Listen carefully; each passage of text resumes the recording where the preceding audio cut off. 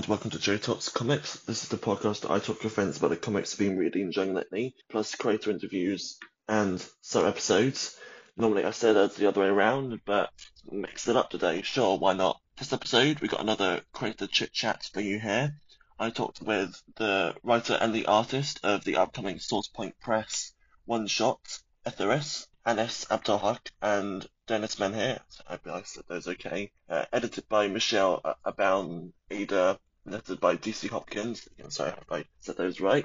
This is a gorgeous, enchanting, unique, very poetic reading experience. One of the most unique reading experiences of the year so far. I would highly recommend it if you can, if you want to check it out, if you think it might be something that you're interested in. It's on final order cutoff, February 28th. So if you're listening to this the day it comes out, you have 6 days left to order it. And if you're listening to this beyond that, then thank you. And also, hopefully your shop might still be able to order it for you if there's only left at the distributor. Otherwise, yes, it comes out March 22nd. So again, highly recommend it. Make sure to order it from your local comic store if you're interested.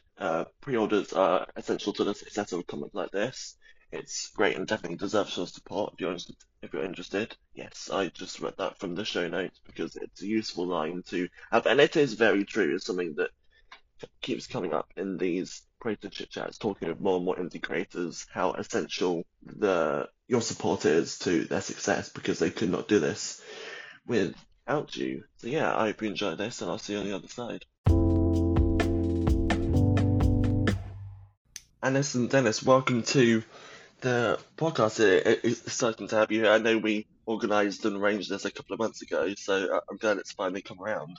Me too. Thank you for having us. Thank you for having us. Yeah, for sure. And I think this will be an interesting conversation, hopefully, because so far I've talked with a few writers and one artist, and I had a conversation which will be out next week, where I was with a co-host talking with a writer and an artist, but it's cool just being on my own and just like getting to see those like both sides, both perspectives of the writing and the art. So yeah, the whole creative process.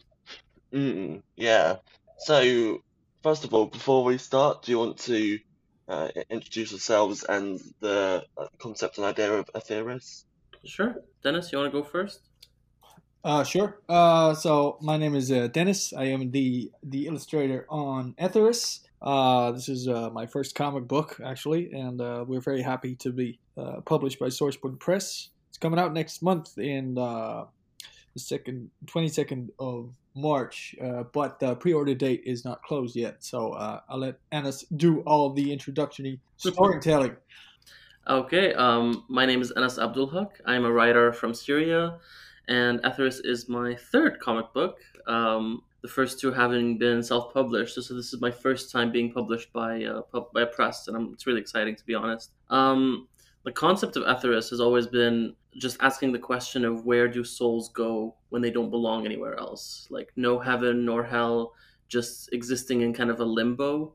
And I really wanted to explore that and how and why someone would go there in the first place, or they would think that they belong there. And so this whole concept of tackling self-loathing and trauma and how our perception of ourselves reflects onto our afterlife, I really wanted to tackle that in Etheris, and I'm glad to have collaborated with Dennis, who brought this world beautifully. And it comes out as Dennis said in March 22nd, and the final order cutoff is in 8 days on the 28th of February. Exciting. Yeah. So I think by the time this episode goes out, it might be 6 days. If you're listening to this on release date, but yes, 28th. Is it that 20? Yeah, it's next week, 28th of February. So definitely worth reading. And one thing that I was curious about, you mentioned that Anis is your third comic and Dennis is your first comic, which again, it's something to get into. It's incredible work for like a first comic. But so how did you two meet? How did this first come about? Dennis? Right. Well, the stars aligned, actually. That's kind of what happened. I was in a position where I felt like I was ready to get into comic books because that was something I always wanted to do since I was a little boy, but I never felt like my skills were up to par with the books I had on my shelves. But at some point, I felt okay, I could try and do this. So I reached out on a Facebook group, which is for writers connecting comic books. I always forget the title. But so I made an account especially for that because I'm not really on Facebook at all, and I didn't even use my name in there. And in this group, you couldn't post examples of work that were from like different companies, so no Spider-Man or Batman stuff or anything. So I had no examples to show. So I just posted something along the lines of, "Hey, I want to do some comics. You got a good story?" And Anis found me, and he ignored all the red flags and found my Instagram, which does have some art. And he contacted me, and we went from there. Yeah. And initially, we were going to be working on another project that was going to be a mini series.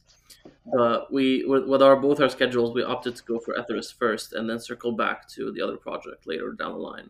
Yeah. Nice, yeah, it is cool when, and I think this is something that's come up a few times in various like creator chit chats and episodes about using social media to like connect and reach out to people and what's that's what that's how people have been able to like utilize that. I think it's quite cool to just like find out about in this like modern age we live in. Absolutely. Yeah, I don't even know how they used to do it back in the day. Like, when if you wanted to make indie comics, what would you do? Would you just mail someone you found their work in like a gallery or something? I have no idea. Well, yeah, I don't know because I think there was maybe if you're just like making something with your friends. I mean, like if you think like Eastman and Laird from the Teenage Mutant Ninja Turtles comes to mind, and like Hmm. how much that was just sort of like very indie and where it just took off from there. Yeah, I don't know. It's always amazing how things got made back in the day. Well, I'm glad I was able to find Dennis and connect with him because throughout making this book, we like really grew to become really good friends, and I consider him to be like one of the closest friends that I have. So all turned out for the best. Agreed. Yeah, yeah, absolutely. So, Dennis, Yeah. the the art style of Aetherius is honestly just perfect for the story Thank you. because it's a very dreamlike feel and which just fits with the whole afterlife like aesthetic, I guess. Is that sort of style something that you already sort of like had in mind, or is it something that you had to like work towards and like specifically try and achieve to like get that aesthetic for the story? Well, after I read the script, this just came naturally. I think, like you said, Hmm. it needed to be dreamlike and unreal, and I thought this was the best way to approach that, especially using colors specifically because colors are important for mood setting, and I've talked about this before. So the usage of colors was the most important thing for me to really convey the moods that the afterlife brings in this story. So that was the main focal point for me. It's all colors, and I think Anis and I discussed that hundreds of times. Like, what color would fit this mood, or what are we trying to convey? And that was kind of the process behind that. It's all colors. Yeah, I mean, yeah, it's always cool when the I know that that's something that maybe you start to appreciate more as you sort of like read more comics in it, especially if you're like reviewing comics and thinking like more deeply about them. Then it's interesting over the years that I've started thinking more about like the colors and that lettering and Yeah, it's all part of the process, and a lot of yeah, it is exactly. Sorry. underappreciated. Mm, Yeah, especially as an illustrator, whenever I read a comic, I really look at the process behind everything. And most like pencilers are praised to the heavens, but the colorists are usually the ones that really emphasize on the tone of the book. And yeah, so what you just said about when you started reviewing that you see comics in a different kind of perspective. That is something that you need to do as a creator. I think really look at all the individual aspects of what makes a comic good or bad or interesting, or what conveys what the mood it needs to convey. So that is absolutely correct. Yeah, definitely. And I know some of my longest and most like comprehensive comic reviews are also when, and some of my favorite comics are when like every aspect of the book is like hitting on all cylinders. When I can like talk ages about like the writing and then the art and the colors and the lettering, and it all just comes together. And it's exactly what you say about the mood and the like atmosphere, because it is interesting in terms of, I know recently I've been reading some more. I've sort of gotten into some like black and white comics. Like I mean that one of the most notable ones ever I read late last year was like the first Walking Dead compendium, Mm. Mm-hmm. and even just like yesterday as of recording when I was finishing the Murder Falcon deluxe edition from Daniel Warren Johnson, where they had some of the like behind the scenes like gallery in the back extras. No, those are some of And my favorite pages in any comic book. Absolutely. yeah, yeah, because there was some like black and white versions of the spread, so you could see like Daniel's original pencils, and that's like incredible enough as it is. Because if you've read his work, you know about like the detailed and everything that he gets in. But then you sort of like flick back because they're the ones like the key action scenes from the book. So I was like, this is really cool. And then I flicked back and looked at the like full color page, how it was colored by Mike Spicer, and it's just like a whole nother level. And so it's just it's so cool how like some like great coloring can elevate something that's already really impressive. I agree. Absolutely. I mean, it's like a song, you know. You need like the drums and the guitar and the keyboard and the everything to make a complete whole picture. I think. Yeah, yeah, I think that's a really apt comparison, and I suppose it sort of leads nicely into some of the ideas of Aetheris and Alice's writing with the like poetry, because basically just like the whole issue is just like poetry and narration, and even like any dialogue, it's just narration rather than actual dialogue, which makes Yeah, it quite an interesting and unique read. What was the sort of process to? So there, in other interviews, we talked about your sort of love poetry. So I do, but I felt like it was also very right for the story because I wanted to like mm, emphasize the isolation that of yeah, the process of what she's going yeah, through. And I felt like if there was a lot of dialogue between Valerie and the creature, it would kind of take away from how solitary this journey is. You know, how it's a journey she has to take on her own. And so I felt like just having narration with little bits of what the back and forth is between her and the creature would be perfect. And of course, my love for poetry had to be included to really sell her backstory and just tell fill in the gaps of her background. yeah. I hadn't even considered that, but now you mention it, that makes a lot more sense to me. Yeah, because it does feel very powerful in that sense as a read, just because it's like so atmospheric. Yeah, thank you. I'm glad you think so.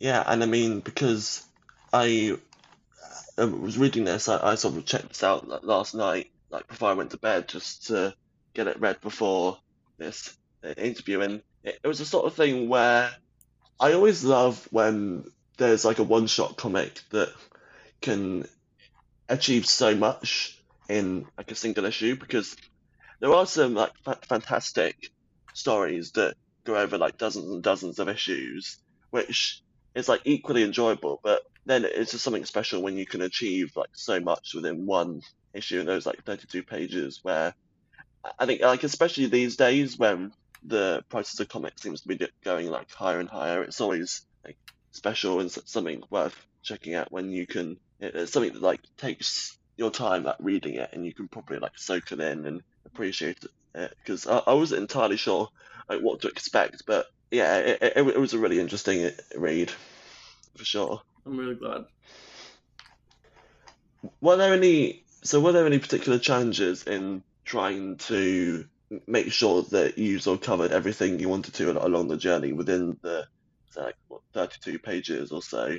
We never really had a page limit in mind. Like, because this Right, is an independent comic book, I didn't even know if we were gonna get picked up by a publisher. So I thought we right. could like I just wanted to tell the story in as many pages as it took, and along the way we just settled on that number. We've this we told the entire story that we wanted to tell. We had no constraints when it came to page limits or anything like that. And once it was complete, that's when we started pitching it around and being like, okay, now we know we have a vision for what we have. And yeah, every comic book that I've put out so far has had varying page numbers. I never stuck with the classic like 24 pages per issue. So yeah, I think that's a benefit of doing indie comics, really. True. Yeah, I can definitely see that, and I think that's something that's always notable these days, especially as I'm talking to more and more indie creators, when you can have that freedom, and especially like along Kickstarters and all of those, and just like the amount of, again, like the resources that are out there these days for these creators. But What, also, like, if you, so were there any particular? No, sorry, go ahead. no, go ahead. No, no, no. I was just saying, like, when you're working with a publisher, you have the constraint of the deadline, right? And that's something that you have to take into consideration with the page count. Like, you have to, complete a certain number of pages by a certain date in order for the book to make it on time. But for us, we didn't really have that issue because we were just taking it one day at a time and just creating the best work that we could. And when it came out, it would come out. Like, that was about it. Yeah, that was a good thing too because It took a while. it took a while. Yeah, so how long was this in like production then? When did you start working on it properly? January 2021. Uh, yeah, so a long time then. Yeah, but I mean, you could see the effort that really went into it. Like it's worth that time. I say. Wasn't Yeah, it 2022 though? What? Wasn't that long? Come on. It was a year. Yeah, well, not 2021. That's like that's more than 2 years ago, man. Sorry, 2022. I said 2022. Well, to clarify, when we started, I still had a day job, and I fathered a daughter, so Yeah. I didn't always have the time to do comic books. But in May of last year, I decided to not work for the man anymore and just do comic books. So that sped things up considerably. Little side note there. yeah, that that is cool. And I think that's always something notable when you can like quit your day job and like properly pursue what you want to full time. So I imagine that must have been a great feeling. Ask me in a couple of years. Yeah, yeah. I suppose it depends on the practicality of what happens, but in theory, In theory, it's nice. Yeah, I'm just lucky to. I'm from the Netherlands, and there was an opportunity for me to do this. It's not like for a while I was financially stable without working for a boss, so that helps. I mean, you gotta make a living, and especially when you have a kid, you gotta pay the rent, pay the food. It needs to happen. So that's just a coincidence. I think a good coincidence that I live in the Netherlands, where they try to take care of the people as much as possible and won't put you out on the street. So if you're listening and you want to quit your day job and do comic books in the hopes that you get published, you got to think about what you're doing. Is what I'm saying. yeah, yeah. I imagine it can't necessarily be as maybe idyllic as it might seem, because again, like as you say, you've just got to make sure that that cash flow is coming in and everything. Yeah. Uh, How are that sort of aspects of that going then these days? Is that something that's like, difficult, or is it something that's I'm not going to say is it something that's easy, but is it how is it sort of going in that sense? Well, we got a publishing thing, so that was I didn't know that in May when I quit the day job, so that is good. And once we got to show some stuff from our book, and I had time to do other work too, like just I don't know Spider-Man fan art. For instance, I got a lot more requests to do other work, so it's looking good. And now that the comic is almost out, yeah, I have a pretty full inbox. So I hope I can continue doing this until I'm like 150 years old. Nice, yeah. I mean, like just looking at your work on Ethereum, I would hope so. Now lots of people are getting to hopefully see it. I hope so, yeah. But you never know. You know, some people, um, they're like insanely talented, but never, get anywhere or don't get published or not picked up. So you never know. It's a matter of being there at the right place in the right time, I think, and also that's the reality of the modern times. You gotta promote yourself. You gotta be on the social networks and do the stuff. And Anis is excellent at promoting stuff, so that really helps because sometimes I just forget about it. But you really got to put yourself out there and also do interviews and make content, as they say, and talk to people in the industry as well, and not be like rude about it, but just ask people's opinions and feedback. Try and get in touch with editors. I went to a con for the first time last year, and I got to talk to some major players in the comic book industry, and they gave me advice. So that kind of stuff you really have to do in order to make it. I think that's not just artists but writers as well. Maybe it's even harder for writers actually, because comics are a visual medium and people respond to the visuals a lot. But for stories, you got to read a multitude of stories to see if a writer is any good or no, or they would fit your story. So it's even harder for them. Yeah, because I mean,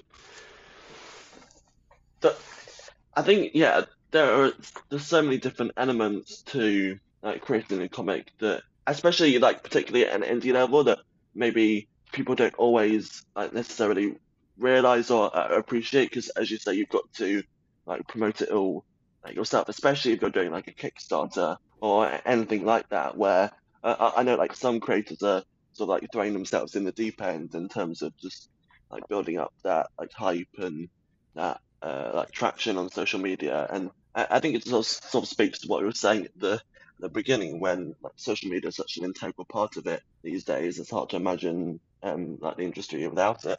It would have been impossible, I think, for us at least, because we do not live in the U.S. and or the U.K. because that's a good market too. But it would have been impossible 15 years ago. I always thought it was impossible as a kid. I thought you had to go to New York, send in your portfolio amongst 5,000 other portfolios, and then maybe get handpicked by Stan the Man. And that's the way it went. But apparently, you can do it yourself and get some eyes on your book. Yeah, it is cool that more and more. There's still a long way to go in some aspects, but it is cool like seeing like more and more people like sharing their like creative ideas and what they want to like put out there. Just not only in terms of like into indie comics and beyond, but as you say, like web. Neither of you are from like the US or the UK, but just like trying to you can like still make it work, do like the wonders of the technology with like communication and promotion, and it is really cool and exciting to see. Just like everyone's unique voices are just what makes something truly special. Sounds cliche, but it's true, isn't it? It is. Yeah. So how did Ethereum get picked up by Source Point Press? What was that sort of journey like? It was long. There was a lot of pitching and a lot of knocking on doors and not hearing back anything at all. We had a set number of a select few publishers that we were interested in possibly getting this book out with. We made we shot our shot and we tried with the big ones and we didn't hear back from any of them at all. And SourcePoint was actually the only one that got back to us and was interested in the book. And they took a chance on us being a couple of no names, just because they really liked the project. I remember them telling me that their slate was entirely full, but they just really liked the comic book and they wanted to find a way to make it happen. And I'm glad that they did. I'm glad that they took a chance on us. And at first we didn't even have a slot, because their lineup was entirely full, so we didn't know when the book was coming out. This was back in August, I think, when we signed the contract. And then we had to hope for a book to fall through so that we can kind of swoop in and take their slot. Otherwise, this book would not be coming out right now. It'd probably be coming out late 2023. Around December, we heard that there was going to be an opening for us in March, and the book was ready by then. So it was all ours for the taking, and here we are now. Nice, yeah. Yeah, I can imagine that. I don't know why I keep saying that, but it is interesting to hear about, and again, just sort of saying this again, the different aspects of like how things are going when, like how long this has been in the works and everything with the publisher, and how was it like working like with them? Have you like much like contact with them in terms of like, or Well, were you just sort of waiting around for? Sorry. after we submitted the book, we just had to like go through a round of edits with our managing editor, who was Hmm. Cam at that point. And so we just had to like clear up the style guide according to how they publish books, and just make some little tweaks when it comes to lettering. But other than that, they gave us full creative freedom to do whatever we felt was best. The cover, like they had no interference with the cover or any of the actual contents of the book, which I thought was wonderful. And so they just received the full package and helped us fine tune it, and then it was ready for publishing. Nice, yeah. That's great that you got picked up then, but also that you were just able to have that freedom to like publish it mostly like you wanted then. Yeah, I mean, I knew this kind of story, which is like entirely too niche for a larger market. If any other publisher would have wanted it, or like if it was gonna go to like a direct book market kind of thing, they was gonna have a lot of editorial input on how to tell the story in order for it to sell better for audiences. And so I never wanted to take that route with this kind of book. Like, it's not a superhero comic book. It's not an action spy thriller. Like, it's just a very personal story, and I needed to tell it my own way. Yeah, and I sort of mentioned earlier about the art style having a very dreamlike quality, and sort of leading off that the story also has that quality quite a bit. Like you say, there's no like superhero action or anything, but just like the way the storytelling is very fluid in terms of how that the events like flow into each other, Mm-hmm. like a dream almost. That it just sort of happens. You don't fully realize what's going on. So yeah, it's a very cool and unique experience to see. And how Sorry. I was just thinking how to phrase this. Was it something that how did you go about like plotting out the like events of the one shot? Was it something that sort of came to you quite easily, or did you have to sort of work out like over a longer period of time how like what you wanted exactly to happen, and like how the like poetry and narration fit into that? So the poems came first, that's for sure. I Mm, started working on the poems back in 2019. right. Yeah, it's been a while. And once I figured out what I wanted to do with the poems and what kind of story I wanted to tell with them, because I was just at that point in a grieving process. And so I was just writing to release, and at some point I felt like these poems could be connected in a way. And once I figured out what kind of story I wanted to tell with those poems, what I wanted to say, that was when I started, figuring out the world of Etheris and trying to tell Valerie's story. I knew there was going to be definitely like trials that she had to experience in order to reach the final resting place. And so it was just a matter of figuring out how those trials were going to look and what they're going to be. And I really didn't, I wanted it to be respectful in a way. Like, I didn't want it to come off like it's, just, I don't know how to word it. I wanted them not to be like, I'm just torturing this character for the sake of torturing them.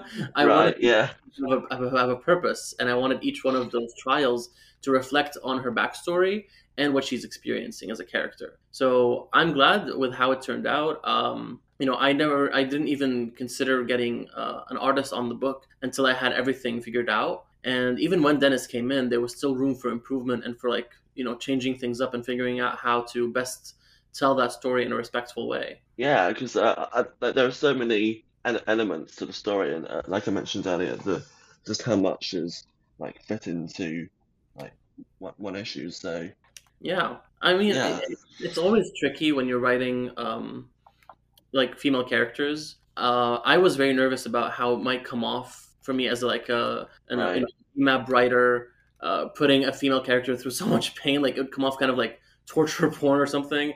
So when I started working with Michelle Abinator, who was the editor on the book, I was like, I need you to tell me like how this is coming off. Like, does it come off like I'm actually enjoying torturing this character? Because I really do not.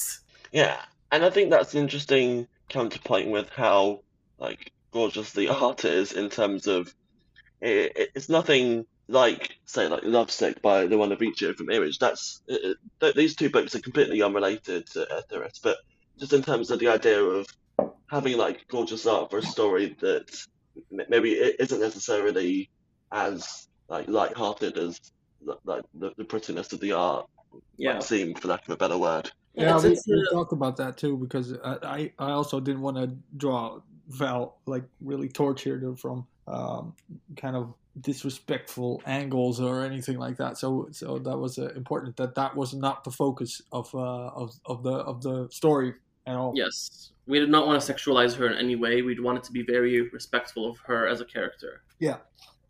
Yeah, because I mean, there are some things these days that Sorry. have their audiences, and some that maybe go very far that aren't the best. But so that's sort of like great to hear that you sort of thought about that and try to make it like sensitive and had those concerns to make sure you were like doing okay with that sense. Yeah, I feel like, you know, if you're trying to tell a story this personal, you have to be very conscious of what you're trying, what message you're sending. You know, I feel like if this comic book were to come out in like the '90s, for example, by a certain artist, Valerie would be like, wobbling around with a like, cleavage and just Oh, very no. uncomfortable angles and shots I am just imagining that right now. with like a spine so tiny it would crack in like a toothpick. Oh, This is a slight tangent, but it reminds me of there's this great Twitter account where it posts like life-filled I versions of Watchmen characters. I know the one. Yeah, it's hilarious. Yeah. Yeah. I love that Oh, account. I love that account. Uh, yeah, it's just it's so funny to. There's these notes that he sends to like other artists, like needs more teeth and stuff. I love that. Okay, let's not slander anyone here. No, it's just all good fun. It's all good. Yeah, but what might be a nice question, like leading off of that, is do you two have any particular influences in your sort of writing and art, respectively, that notable influences? For this Dennis? book or in general. Well, maybe sort of both, maybe. Sort of All just right. depends Yeah. on what you're sort of thinking. Because for me that differs quite a bit because Right. I really try to like we talked about at the start specify the art for this book in particular. So I've been asked this before, but I couldn't really name any specific artist that I look to for this, But in general, there's a lot of artists I look up to and have read throughout my life. Not all of them are comic related at all, but yeah, I love like James Herron, Mike Mignola is a big one for me. I love his stuff. But you wouldn't. I don't think you could see that in Etheris specifically. You wouldn't be like reading Etheris and like, oh, he likes Hellboy, I don't think so. But maybe it's you can't see it. Chris Bachalo is one of my favorite. I like artists that when you see their work, you just know it's them. I love. Yeah. Yeah. Yeah, those are usually my favorites. Bill Sienkiewicz is one of those. I've always loved him. Love Sinkovich. Oh, it's just gorgeous, but it can also be very ugly, which is what I like about his stuff as well. Yeah, so those are big influences of mine. And outside of that, I love going to museums and looking at art. I like graphic design a lot. I like Bauhaus, for instance. It has nothing to do with comics, but it does influence me and colors. So Yeah, I think for me, Jeff Lemire is someone I really look up to in terms of writing quality and the amount of output that he puts out there. Like he has so many projects going on at the exact same time. It's wild how he has the time to write all of these projects. Something very admirable because comics can be while they take for a very long time, but they're very time consuming. And so he's like having 10, 15 books out at any given moment. That's wild to me. And I always enjoy his work. He's such a talented writer. Brian K. Vaughan is another writer that I really admire his style and how he writes human connections and how he really makes you care about these characters that you just met a few issues ago. It's just like really gut wrenching, emotional kind of style of writing that I enjoy doing. If you've read any of my stuff, it's all very in that vein. But I also take a lot of inspiration from Arabic poetry, which I grew up reading a lot in school and loving. My first foray into writing was actually poetry, so it's something that I love very much, and I try to incorporate into my style when it comes to what I want to say. And I feel like I've been told that my style is kind of outdated when it comes to English poetry because English poetry has really turned into more free form and less structured, and I still cling on to that old kind of Homer style of writing. But it's just because that's the way Arabic poetry is. It's very melodic. It's like it relies on rhyme a lot, and that's what I enjoy writing. Yeah. I mean, those are some like great creators you mentioned there, when you basically can't read. There's like certain creators that you can't read, or it's very hard to read without like making you cry, like Jeff Lemire and like Daniel Warren Johnson, like I mentioned earlier, and sort of Yeah. like Brian K. Vaughan's got some of the like best comic books that, or like the most popular comic books that like I hear about, and of course like like Mignola and Sienkiewicz, and I think some like legends in the industry. So Yeah, I mean, I feel like as a storytelling medium, you're having such a big asset, which is the art to really sell the emotion of whatever story hmm, you're trying to tell, and it's good to take advantage of that.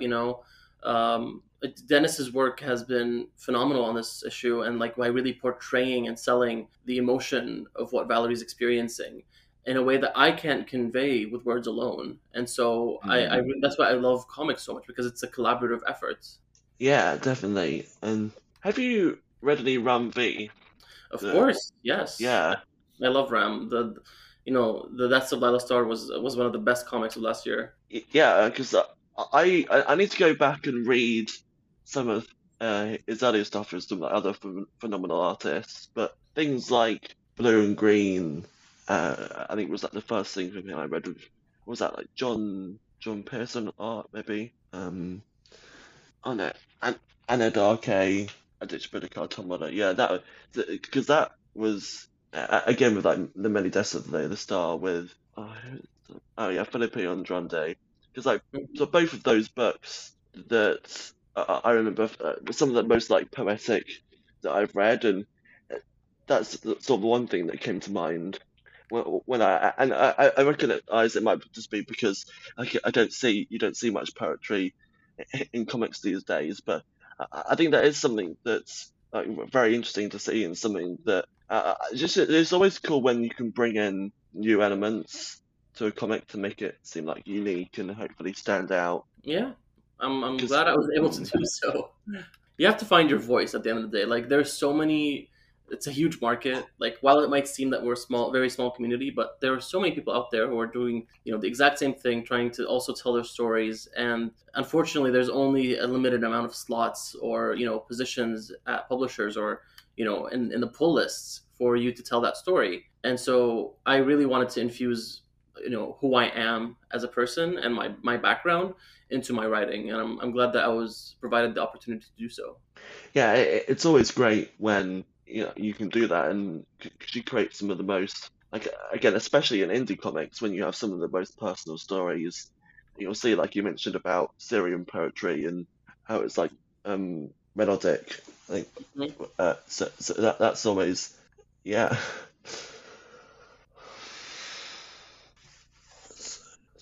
Oh yeah, so Dennis, you mentioned a bit before about we talked a bit before about the coloring. Was there any aspect of the like art process that was did you find like the actual like drawing easier, or like the coloring, or was it just sort of all like one thing? What was the sort of like breakdown of like the process there? Was Well, usually you have maybe thumbnails and then some rough sketches and then inking and then coloring hmm, and then lettering. But we didn't really do that because no reason. But I just I just fair enough. I just didn't thumbnail. I just sent over the roughs and this was like yeah, that's good. And I just went in from there because this book isn't really focused on line art specifically. Yeah, So I just wanted to blend it in. all of it at once. There were some parts were harder than others. There's the infamous Silver Lake. That was a pretty hard thing to do. We still joke about that. And the funny thing is, I really want to do Silver Surfer someday. So that was a good practice. Oh, So that was pretty hard. And I got stuck at some pages just because I got into my head a bit too much, But that wouldn't be able to be possible if this was on like a very tight publisher deadline. But but the process was basically like 10 pages of roughs, get into immediately into the finishing process, send it over, do a bit of praying, but Anna never said, you need to go back and fix this because it's ugly, guy. And then at all. Yeah, I had full faith with Dennis's work going, and like I never felt like even if a certain page in the sketches I didn't quite understand what was going on, I knew it would turn out fine at the end of the day. Yeah, sometimes it was a bit messy or scribbly, and I was like, well, trust me, there's stuff going on here, yeah, because as I was phrasing the question, I was like, oh, hang on, I'm just like assuming you have done it traditionally rather than doing something different and doing it your own way. Yeah, well, that's just this book specifically. I don't think I've do it on any other books, and there's going to be books that I'm not coloring myself. Right, yeah. I suppose so. But this book, it's all me, so I can do it whichever way I please. And this was the way. Yeah. Was this like digital or? Yeah, this is a digital book. Yeah, because I know there's lots of.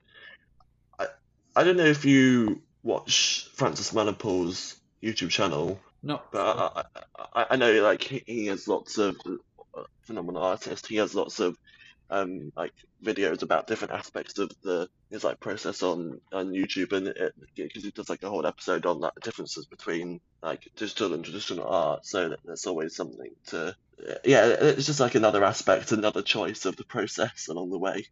Yeah, there's pros and cons to both ways of doing it, I suppose. The major pro of digital working is that you can make mistakes, which is hard to do with analog work. But there's also the aspect of just it's very quick. You can just send a picture over and fix it easily. Also, the software that's available nowadays is just ridiculous. You can just you were wondering if it was digital or traditional, like you said. So that is, nowadays you can really simulate that very well, like brush strokes or paint strokes or stuff like that.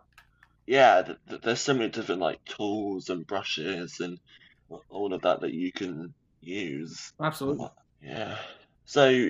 You said you got letters by Ringo nominated DC Hopkins. Yep. The font used for the lettering like fits well with the whole that rest of the aesthetic, where it's sort of like loose. There's nothing particularly like it blends in well with everything else. It doesn't look like superimposed. Yeah, we really wanted to be like a kind of entry. Yeah, so. Was that something that you had lots of input on, or was that something that DC that was all went DC. for? Or... Nice. What was it? Yeah. No, I remember that. Yeah, we I think I mentioned it. I don't really clearly remember the conversation there, but I do remember that I wanted a specific type of font. Right. Rounded, comic-y, if you will, because I didn't think it would fit it at all. A bit of not too scratchy either, because I don't like that either. But it was DC's work, DC Hopkins. Just a little bit of suggestions we gave. Yeah, because I know with like digital lettering, sometimes it can again it's sort of impressive when it's all created digitally that it can all look so like blended in, and rather than. And I guess, as I mentioned, it doesn't look sort of like awkwardly superimposed at all, or it just sort of feels like part of the experience. Mm-hmm. But that's his skill, That's why I contacted him, and because you can ruin a book with bad lettering. So yeah, exactly. So before we start to wrap up, do you have anything in mind that you would consider working together again for, or is that something on the table? Or Oh God, we have so Never many again. projects. I mean, personally, I would absolutely love to work with Dennis again. We have plans for projects that we want to do together, and hopefully, we'll get a chance to do them soon. But as of right now, we're kind of just doing our own thing, you could say. right, yeah. Yeah. Or are we? Are we not? We would. I think. I hope that we will be making books together, like for the rest of our lives, because this was a wonderful experience. And like Anna said, we've become the best of friends, and we talk every day. And I think it's inevitable that we churn out some more books over the years. Oh, for sure. Just a matter of Yeah, when. yeah. I mean, if you've got the ideas and you can figure out like when and how to like publish them and everything, then why not? Yeah, it's just a matter of like figuring out the timing because we're both doing our own kind of projects right now, so it just has to. Yeah, and so you mentioned earlier that you didn't really know what would happen with Aetherius when it got picked up by SourcePoint Press. Were did you, what were some of the other avenues you had in mind if it didn't get picked up by any publishers? Would you have kickstarted it or? I mean, Objects in the Mirror didn't get picked up by any publishers, and I ended up sending it over to Zoop. So Right, we yeah, that one. that's true. Yeah, and I'm not opposed to crowdfunding at all. Of course, like I think it's after trying it out, it's a lot less scary than I used to think it is, and it's kind of nerve wracking until you get that funding goal.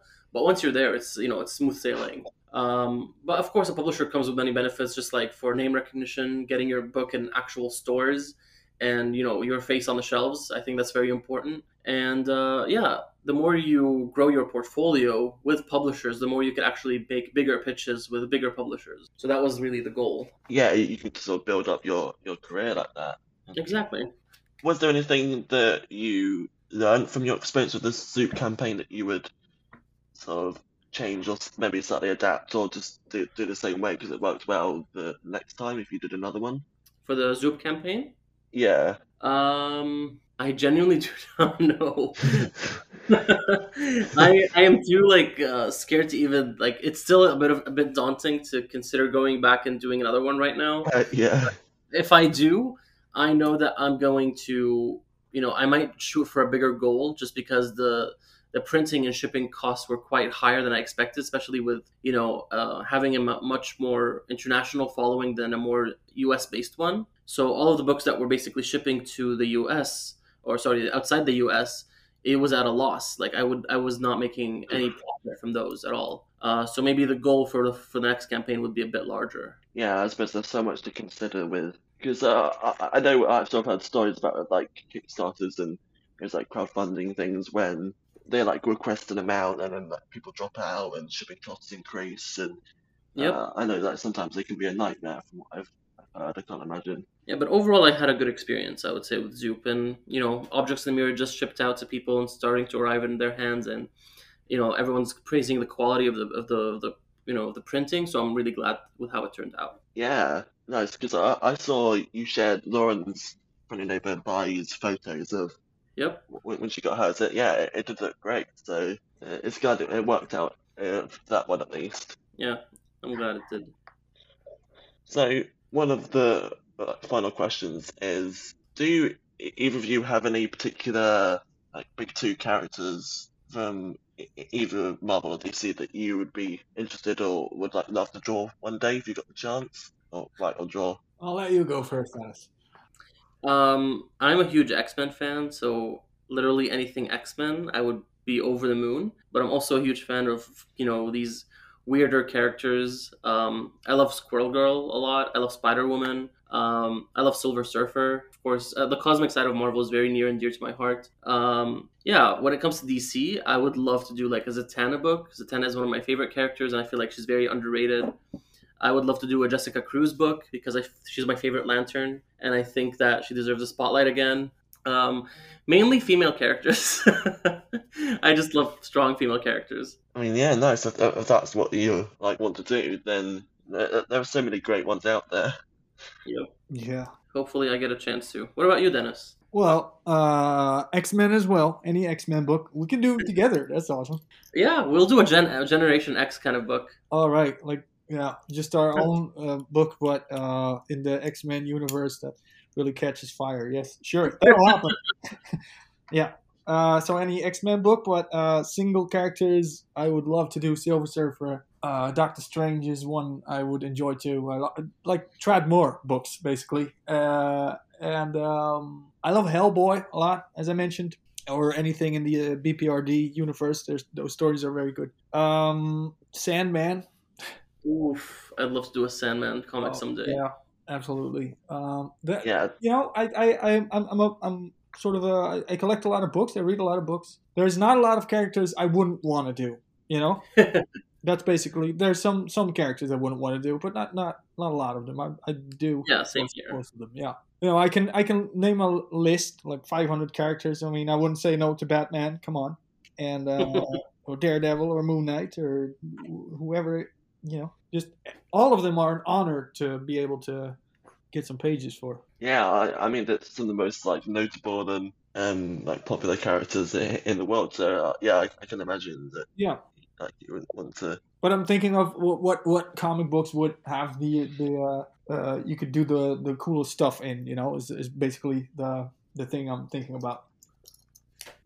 Yeah, because like Anna said about Sandman, that would be really interesting with the like, poetic nature of it, and it's always cool when you can like do something like special and different, especially with these like characters that have been around for like decades and decades, and so many ideas have been thrown at them. Yeah, I think it's hard to do anything original with them at this point, but it's just a prestige job as well, you know, from my perspective.